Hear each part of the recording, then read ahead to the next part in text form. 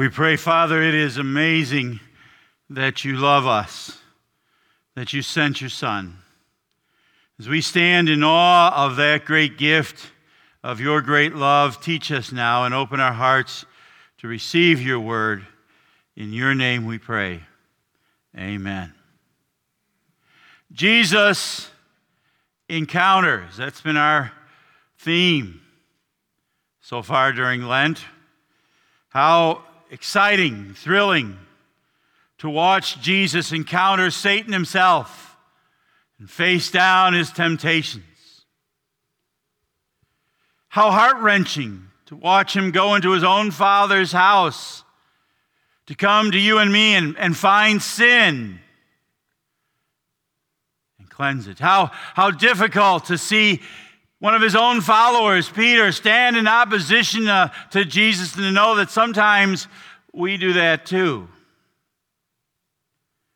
Those are the encounters we've looked at so far. But today, we're going to step outside these walls. We're going to step out into the world. And we're going to talk about not what would Jesus do, but what did Jesus do? What does he do as he encounters this world? Now, what do I mean? What do I mean by world? Well, I could be talking about God's beautiful creation, right? We all stand in awe of the high mountains, the deep canyons, the vast oceans, the abundant plains, and at the same time we all worry, don't we, about pollution, about rainforest stripped bare, about the fact you can't even go into the Rocky Mountains and drink the clean water without getting sick. Maybe I could be talking about the world of history. World history I love history. That's my favorite subject other than theology. And world history is full of great human achievement, and it's full of also great human sin. And right now our culture at least is wondering what you do with that. Do you cancel it? Do you just keep the things you like, or do you learn from it? Could be the world of politics and economics. There are people who just eat that stuff up. Political junkies who can't get enough of the news and who want to argue and fight over that subject any chance that they get. And then there are others who watching the news gets us depressed, discouraged, and we just want to turn it off, right? And not watch. Could be the world of health. That's been in the news. This pandemic has affected the whole world, hasn't it? Right? And the truth of the matter is that the world ahead of us is much different now than the world behind us was. Could be talking about spirituality, spiritual health of the world, couldn't we? And out of even this, there have been a lot of good things. Somebody pointed out the other day that a year ago when we did the 2 weeks to flatten the curve, there were families spending way more time with each other than they ever spent in a long time, and that was a good thing, or the fact that we're live streaming. But there also has been a detrimental effect on faith. And while many are coming back to the church, the reality is there are many who will not come back. When you talk about the world, you get a mixed bag, don't you? Well, what does the world mean in the Gospel of John? In John's Gospel, the term world refers to everything in this world that is alienated from and hostile to God. Everything in this world that seduces us to turn away from God. That's kind of a stark definition, isn't it, of the term world. That's how John uses it, even here in John 3:16. And that's the world we meet, isn't it? I mean, You turn on the TV, you go to the movies, and you see wickedness and evil and all sorts of stuff portrayed as if it's okay. You can't turn on the news without hearing about some celebrity who's attacking the faith or some congressman who for some reason thinks that a person of faith disqualifies that person from being a judge.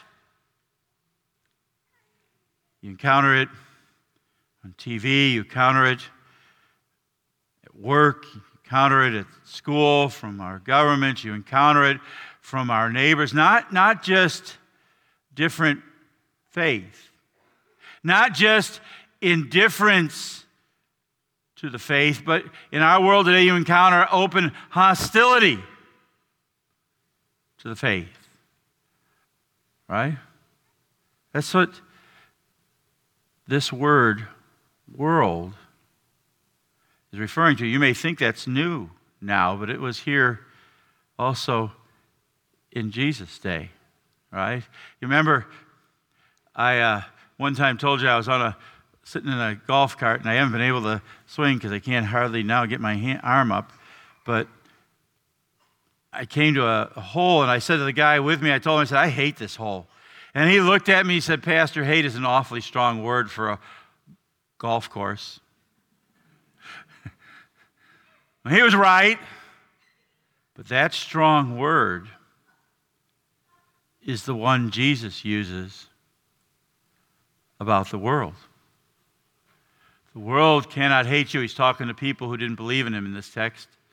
The world cannot hate you, he says, but it hates me because I testify about it that its works are evil. John 15. He says to us as his followers, if the world hates you, know that it has hated me before it hated you. Strong words, but lest you and I become a little bit self-righteous, I want you to remember the last 2 weeks of sermons. The most insidious place in which the world and its hatred rears its ugly head is in us. In our sin. In our hypocrisy. Yeah, the world comes in those doors. And we bring it. Now, Jesus encountered the world in opposition to him. The Bible says he came into the world, right? And the world was made by him. But the world would not know him.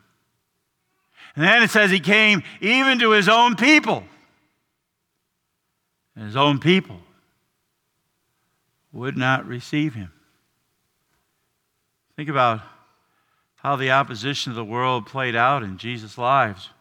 2 weeks ago, we saw one of his own friends, one of the 12, Peter, stand in opposition to the very mission that Jesus had come for.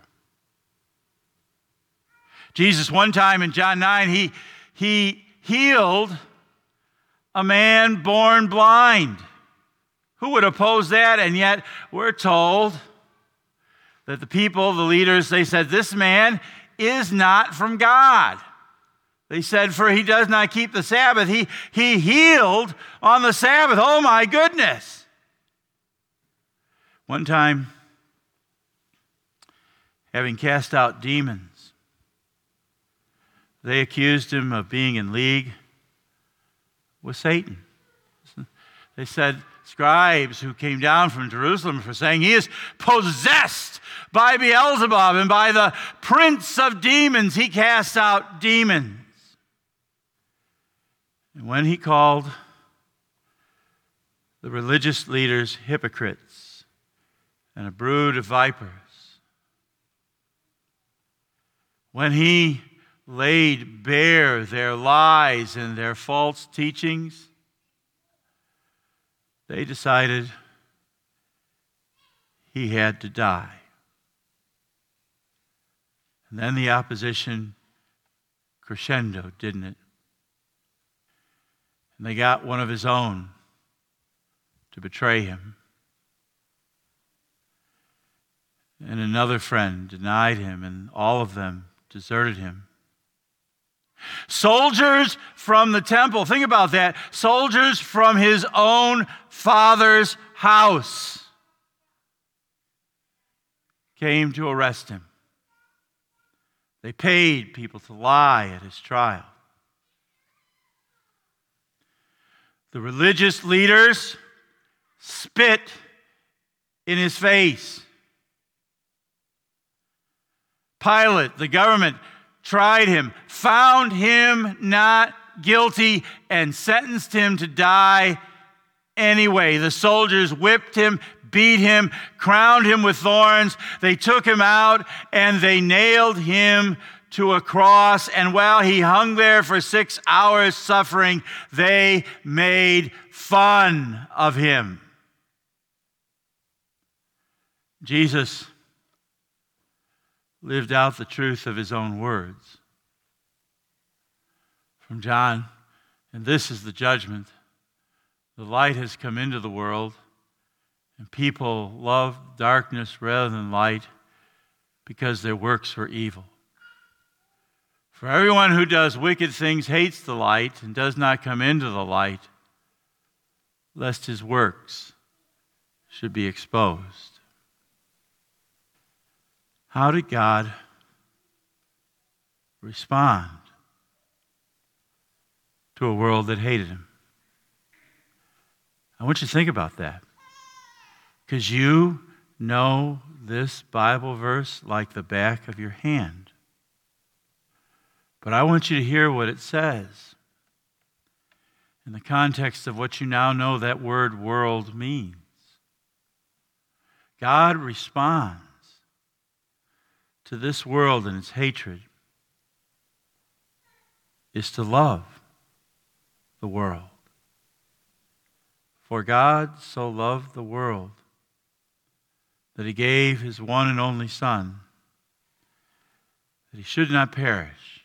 Whoever believes in him should not perish, but have everlasting life. You know, there are lots of words in the Greek for love, but this one is the most powerful. The Greek word here is agape. Agapeo. That means love in spite of. It means love unconditionally. In spite of the world's sin, God loved the world.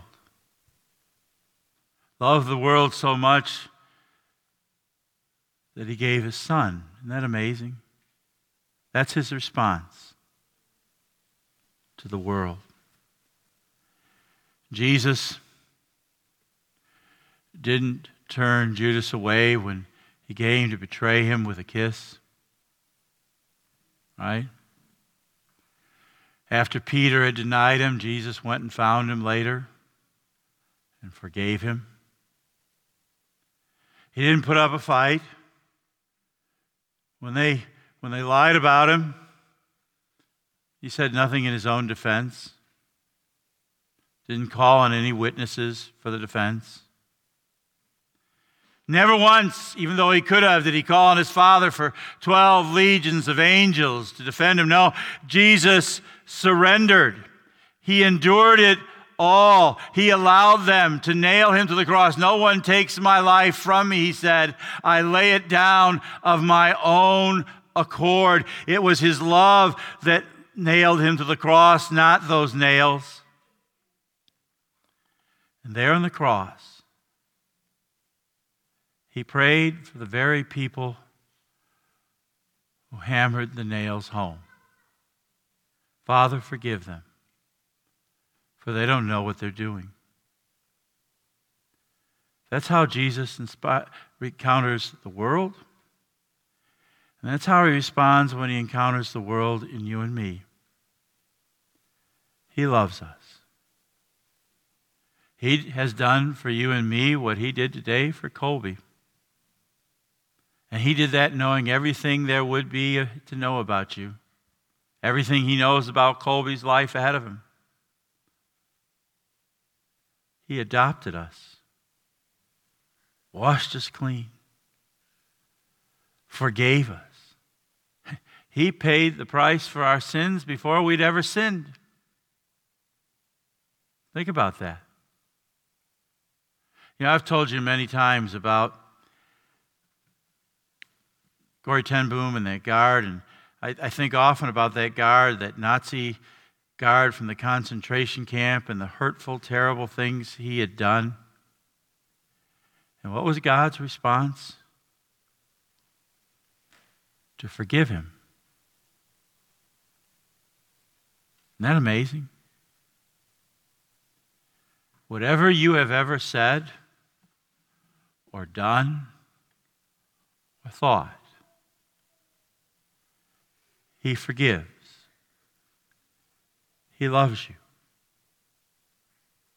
That's his response to you. That's how God wants you and me to respond to the world. To love the world. I know. It's easy to see the things happening and get angry and defensive, and I want my rights, and I should be treated better, and I deserve better, and all of that. But folks, that is not our mission. God did not send his Son into the world to condemn the world, but that the world might be saved through him. God sends you and me into the world to carry his work forward. You know, a few years ago in the Lutheran Witness, there was an article about a man, I imagine he's since passed, who served as a Lutheran chaplain during World War II. And after the war, he was an LCMS, Missouri Synod chaplain. He was assigned to Nuremberg. And his job was to minister to the Nazi war criminals waiting for trial and to share God's love and gospel with them. That's our mission, folks. That's the job God gives to us. I want you to think about our new vision statement. Fishers of Men will be an open-armed family of believers focused on equipping the next generations in Christ. You know, a few years ago, I was struggling with somebody that I really had a hard time liking. And a friend of mine said, "Wayne, what's your picture of God's grace?" And well, somebody, when my dad had died, had given me a picture of Jesus. And you could see the back of the person he was hugging and welcoming somebody into heaven. And I said, I picture that. I picture Jesus' open arms, embracing me and welcoming me and loving me. And then he said, okay, Wayne, this person you struggle with, I want you to see him standing off to the side in that picture. What do you suppose Jesus would do? I laughed. I said, well, he'd open his arms and invite him into the hug. Folks, that's our mission. To be God's open arms, inviting those around us into his embrace. Amen? Amen. Amen. Now may the peace of God, which passes all understanding, keep your hearts and minds in Christ Jesus unto life that is everlasting. Amen.